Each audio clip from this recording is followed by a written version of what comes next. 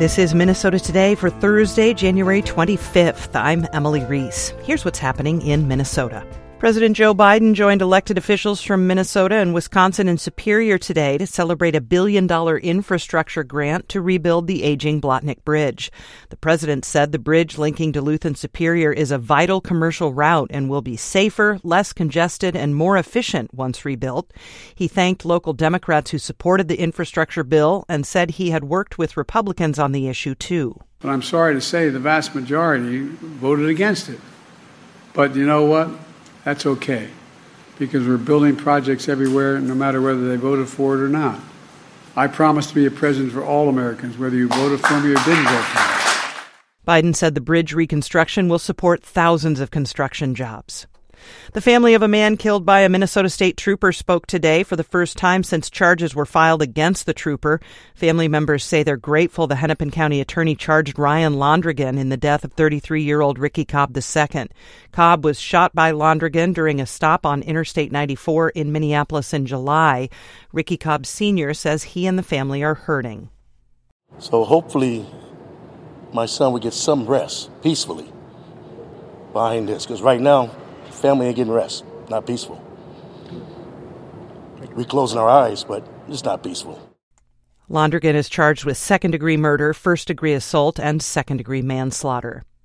After problems with his first pick, Governor Tim Walz has expanded his search for a new director of the Office of Cannabis Management. Clay Masters reports. Minnesota's legislative auditor says gaps in a background check search contributed to the botched appointment of an Office of Cannabis Management director last fall.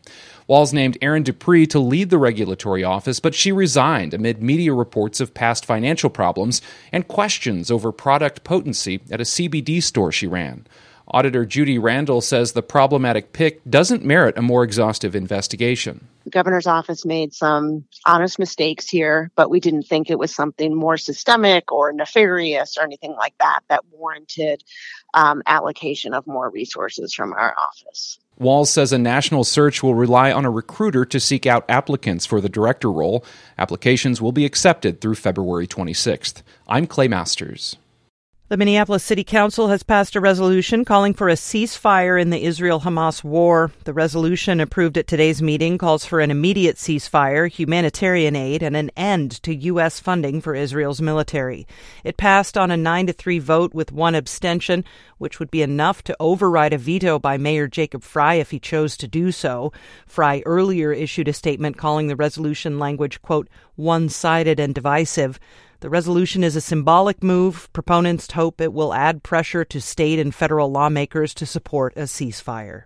The Minnesota Department of Health will host a public meeting in February to allow community members to discuss Mayo Clinic ending labor and delivery services in New Prague. Hannah Yang reports. Mayo Health Systems will stop providing operative delivery and C-sections, but will continue prenatal, postnatal, and well-woman outpatient services at its New Prague location.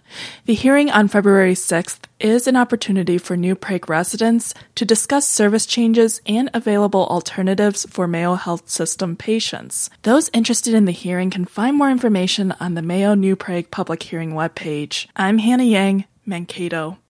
And the second weekend of the U.S. Pond Hockey Championships is canceled. The organization announced the cancellation today on Facebook, saying the warmer weather makes the ice on Lake Nokomis unplayable.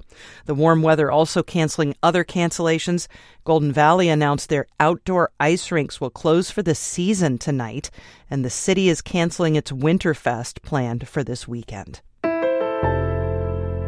In sports, the Timberwolves beat the Washington Wizards last night, 118-107. Anthony Edwards had 38 points. Karl Anthony Towns had 27. The Wolves play the Nets in Brooklyn tonight. Minnesota lost to Montreal in women's professional hockey last night, 2-1. Montreal's goalie made 41 saves, and they edged past Minnesota by a point in the standings. Minnesota plays at Boston on Saturday. The Wild hosts the Nashville Predators tonight in St. Paul. Minnesota has won 3 straight games. Your Minnesota forecast for tonight, cloudy with dense fog. Slight chance of light freezing rain and light freezing drizzle. Lows will be in the mid-20s to low 30s. Tomorrow, cloudy with patchy dense fog in the morning. Highs will be in the mid-30s.